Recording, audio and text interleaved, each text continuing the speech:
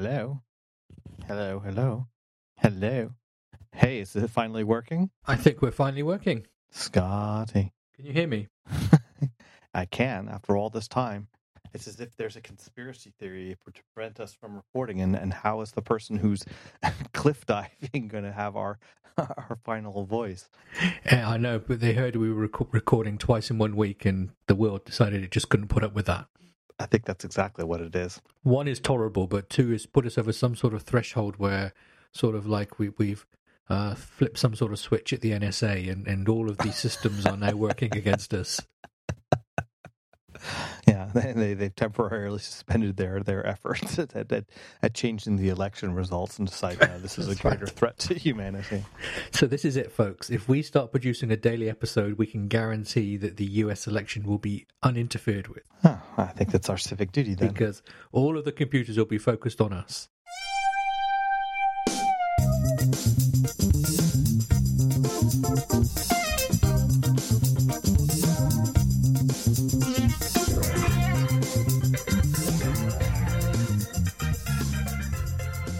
Well, Scotty, how are you? I mean, has the world changed, or you're still slugging through the same problem?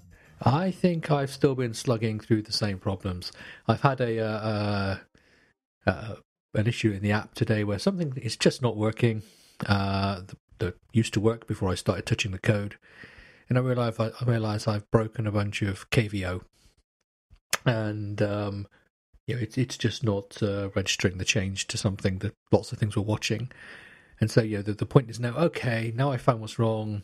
Do I go and fix this stuff, or do I, go and amend it? Now, I'm not a huge fan of KVO, primarily because as I am just reinforcing and proving to myself as I am doing this, it is very, very hard to know what is going on in an app that's based on messaging that way.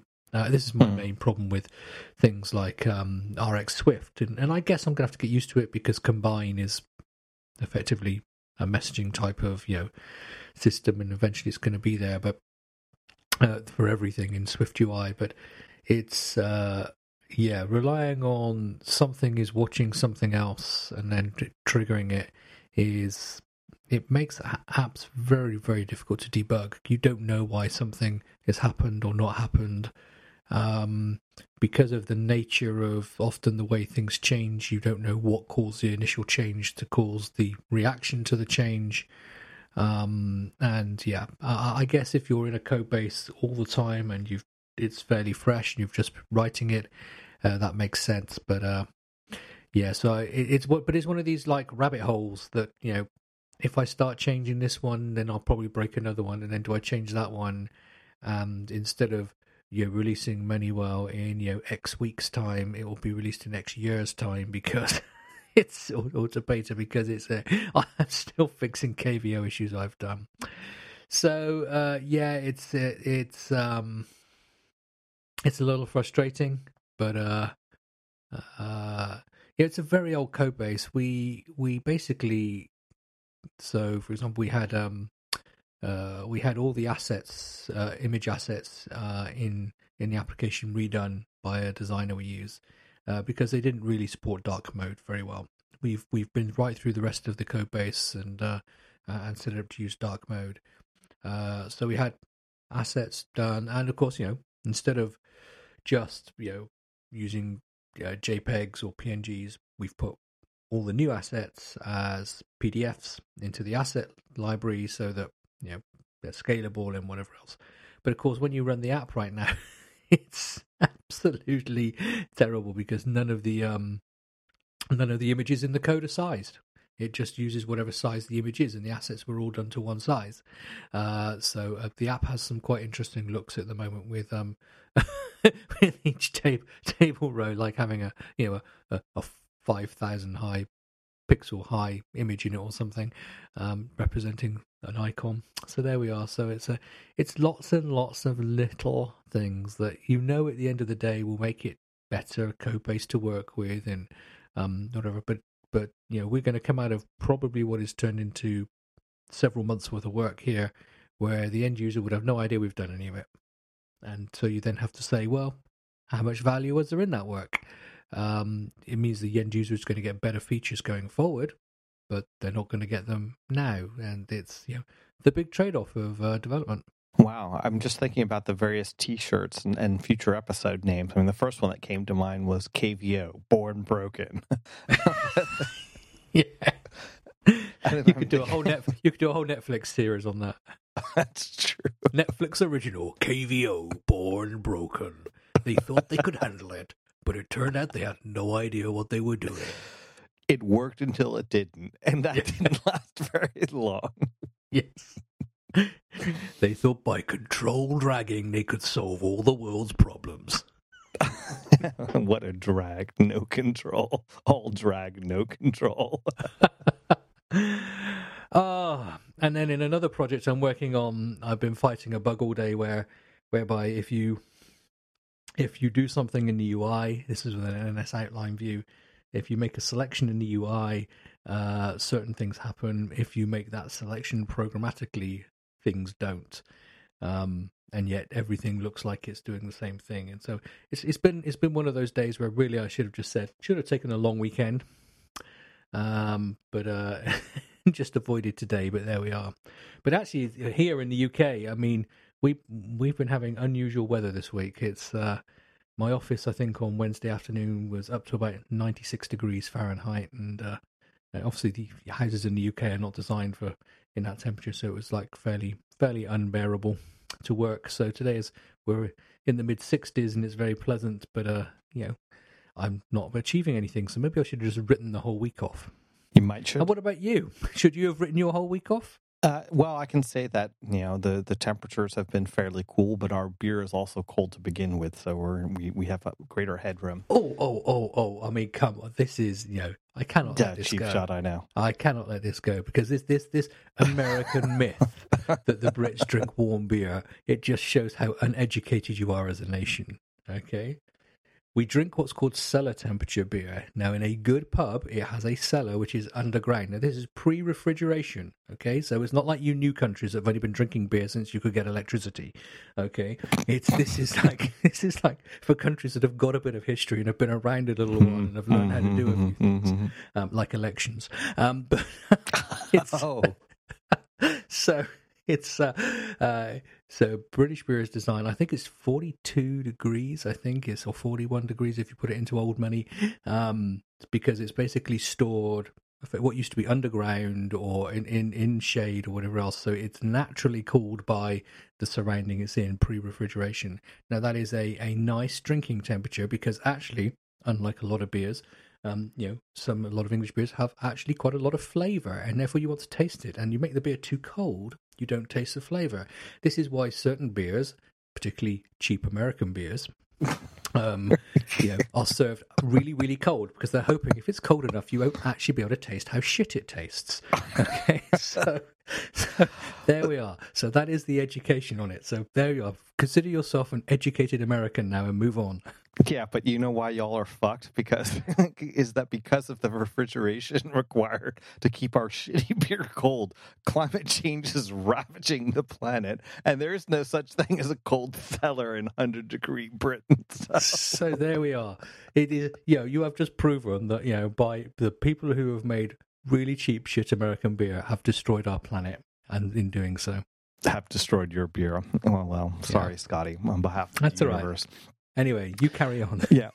So anyway, I mean, this week I was, I'm getting on a plane tomorrow. So this week was to try and get everything wrapped up and to prepare what I always refer to as my ROBAB documents, run over by a bus. But the main thing I'd been working on yesterday and the day before was getting ready for iOS 14 network permissions. And I think we can talk about this. This is public stuff about these new APIs, but there is this big change that you no longer get local network access unencumbered on your app. And we have a feature in the app. It was actually the first thing that I worked on. It was considered, let's give this to the new person.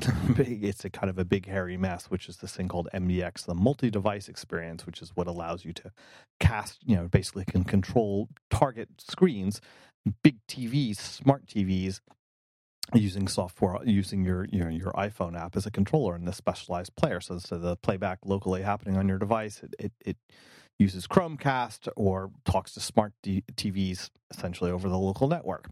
And it basically, the user experience was, if it just discovered that on your network you have some devices, there would be this little, target selector that would appear on the app, and we've changed the location at various times, but it's always in the player, and it's been on the bottom right hand corner, or now in the in other places as we modify the app. But anyway, it would basically never appear unless there was a reason for it to be there. Well, you can't really do that, because that means that when your app starts up, it does that network scan, and then all of a sudden on a fresh install, there's this warning saying, hey, this app is scanning your network. Do you want to give it permission? And given no context, people say, what? And so, and this, there are other apps that are like this, and the general, wisdom from Apple is forego making any network request until the user actually taps on a button. But it's a kind of, chicken and egg situation for us, is because we don't really, unless that we know that there are devices there on the network, that kind of makes no sense for that UI to be in there. And so we have to change the flow. And the other thing too is that people can revoke access to the network at any time. Your app could be running, and in theory you could change you go into the settings app and revoke permission. This is similar to other permissions like location services or whatnot. And finally have it working. I don't really love the user experience because for the reason I just gave you, but it's the best that we can do, and it follows Apple's guidelines.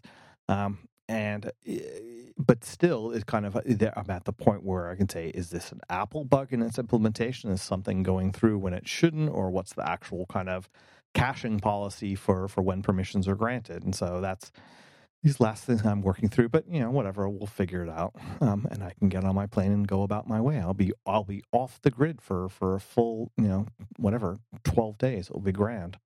Now you tell me.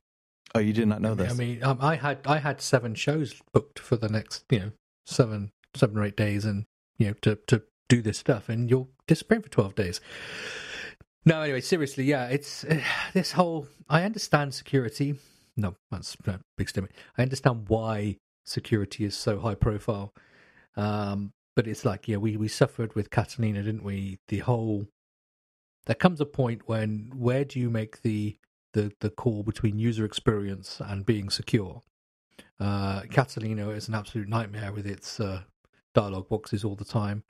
iOS has always had lots of dialog boxes coming up to say, could you do this or do that? But they're getting maybe more and more intrusive now. And get what I do. But the reality is, one thing you learn as someone who supports software is it doesn't matter what the demographics of your user base are, virtually nobody reads anything that ever pops up. And basically, people will press allow or deny based on how scary or welcoming the pop-up looks without ever reading it. Some people just allow everything. Some people deny everything. Occasionally, some people will sort of like say, oh, it's Thursday, I'm going to allow today, or it's Friday, I'm going to disallow today, because we all know that hacks come just before weekends. And so, as much as I understand that, we're trying to, and Apple are trying to put security in here, the reality is most users don't read what's being put in front of them. They don't necessarily get what is happening. I mean, if it's a one line, can I use your camera? That's simple. As soon as it's anything more complicated than that, or uses terminology that may not be, so that might be user says, I want to access the network. They have no idea what that means. Can I access the internet? That might mean something, but can I access a network, or however it phrases it? So the phraseology is difficult as well.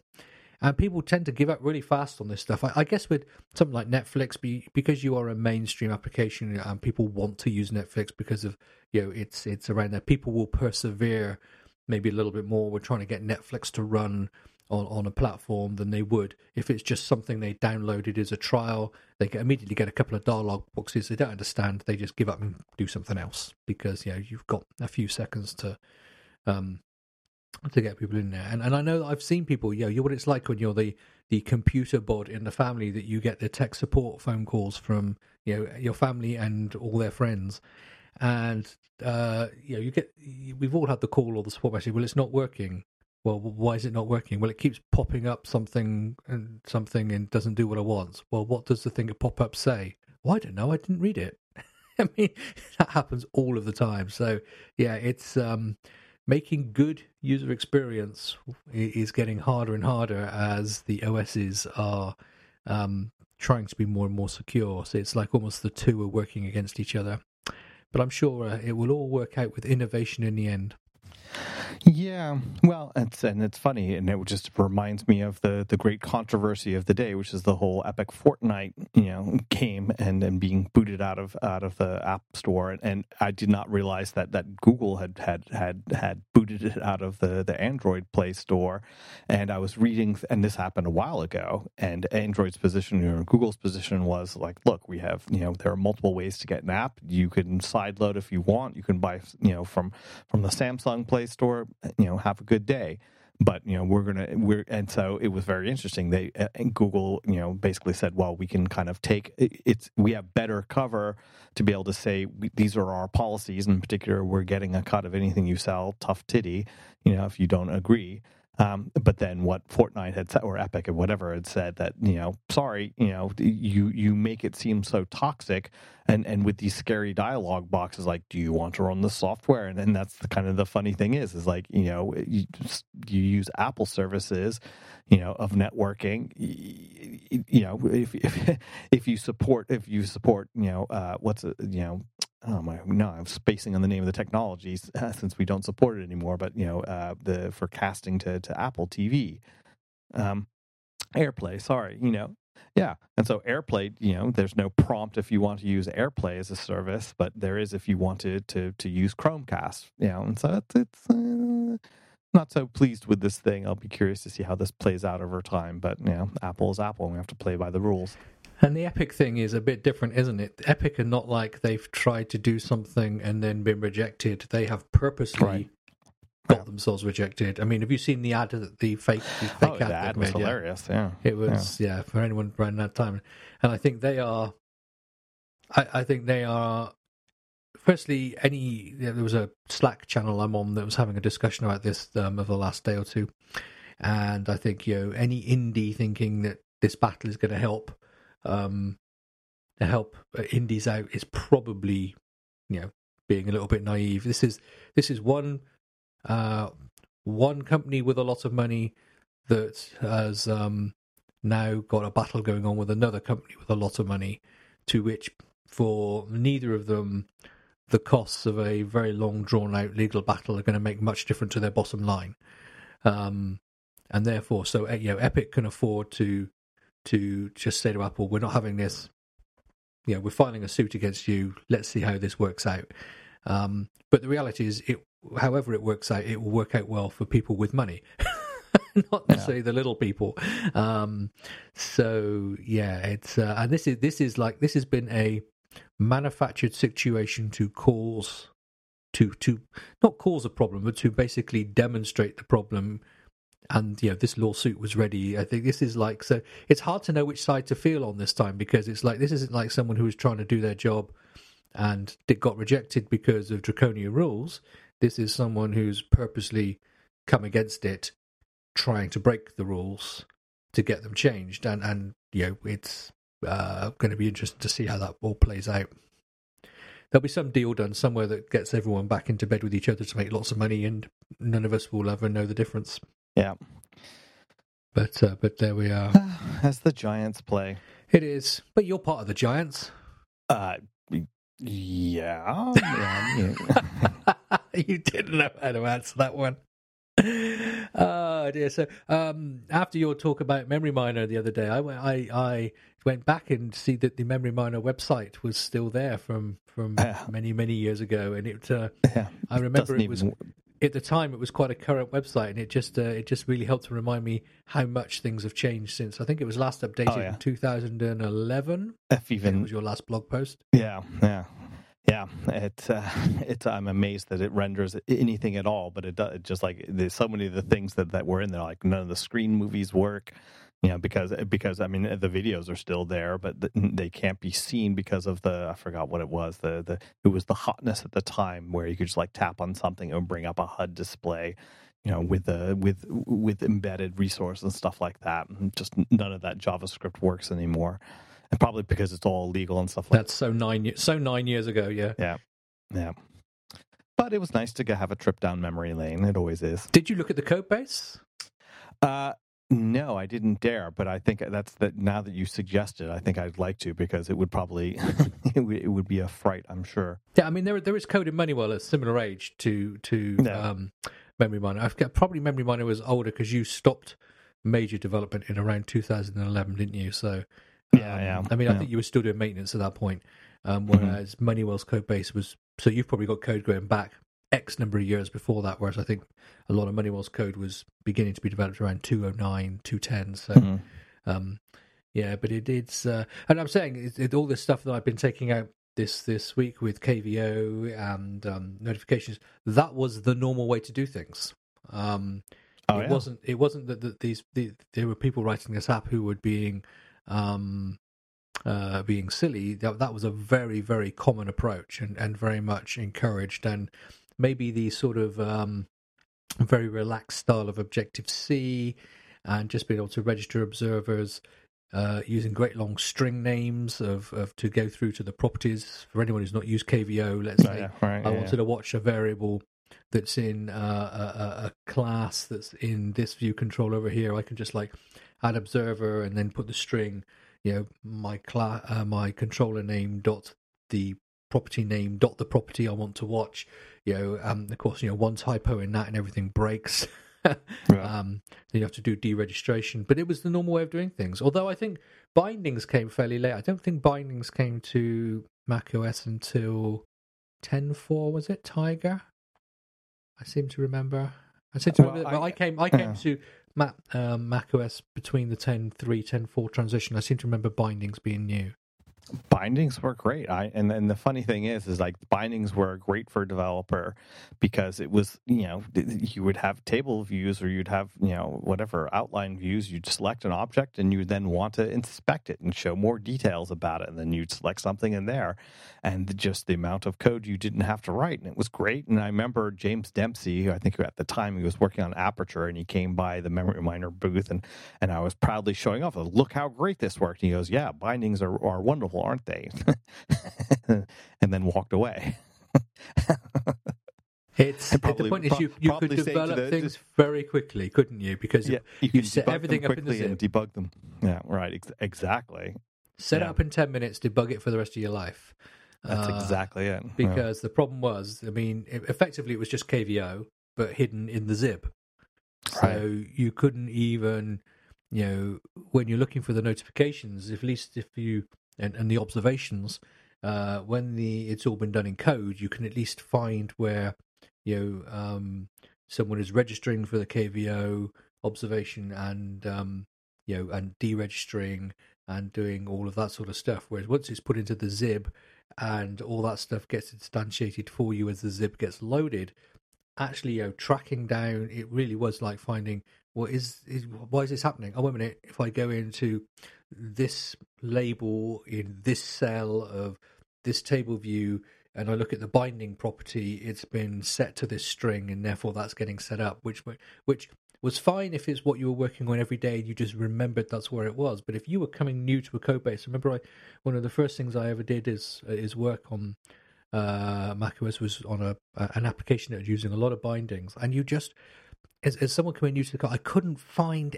anything because it was just hidden in the zips. And I guess you still have the same problem now with storyboards. You can still have some of those issues, and maybe things like constraints for layouts and everything are all hidden in the zip. But I guess at least they're nicely grouped together, constraints to follow.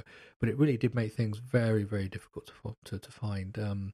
And I guess if you're very au fait with it, but it did make things very fast to develop because you would literally get your object and drag a few things across, and basically your your table will populate itself. So I get why it was there, but I think it was, a lot of people said that bindings never came to iOS because of performance. I think bindings never came to iOS because by then Apple had decided they weren't a good idea. That's right. It's like, it wasn't hardware and software performance. It was performance and performance reviews of the engineers who thought it up. Because Apple have never really, even when it was back in the Objective-C day of iOS development, Apple have never really pushed KVO on iOS, have they? Or am I just misremembering? No, never. No, but it's there. It's all there on iOS. But so it just suggests to me that it was there was a policy change. I mean, there are some things you have to do that way. I mean, and there's a difference between observation going through the notification centers with notifications and then the pure KVO of just watching properties on things. But again, both were massively used and very liberally used sort of 10 years ago, whereas now, they should be being used for very key and fixed things. Yeah, there we are. We will stop the KVO conversation at some point. This conversation over the last few weeks is like KVO itself. It doesn't matter what you try, you can't seem to quite get rid of it. Well, there's another title. Well, I mean, Scotty, I think that in the interest of maintaining our listener sanity, we might just consider, observing the fact that the listener has stopped listening.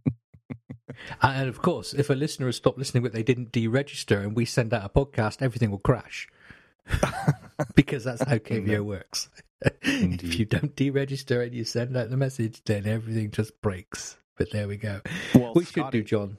Yeah. As this is going to be the last time people are going to hear your beautiful tone for a couple of weeks, if they want to sort of ensure that your next 12 days of vacation are blissfully spent reading the communication from the listeners, where should they do that? Well, they should find me on the place where all gentle notifications take place, and that's Twitter, where you'll find me as Djembe. That's DJEMBE, like the West African drum. And Scotty, if people want to similarly register for notifications about the precipitous rise in tasteless beer temperature, or not tasteless, but shitty tasting beer that's more flavorful, more round on the palate, where might they do that, Scotty? I really don't know what to say. You're such an obnoxious man. People, if you want to tell me how obnoxious John is and how little he knows, please contact me on as Mac DevNet on Twitter. And of course, he's away for 12 days now, so I will look forward to speaking to you all on the solo iDeveloper show, which will be so much better. Yeah, it really will truly be the iDeveloper. I'll just change it to me developer. It's I am the developer. I will be talking to myself, which some would say is the best conversation to have. Oh, Scotty, I'll miss you. No, you won't. Yeah, that's true. Okay. Well, thank you very much for listening, everyone. Hopefully, there's been something in there that is of an issue. We will get off of this 10-year-old technology path at some point. I hope so, because I need to get off it in what I'm doing. But hopefully you're having a more modern and more successful coding experience. And this is just something you have going on in your ears while you are coding to remind you how bad it could be and how beautiful it really is for you. So until next time, you take care.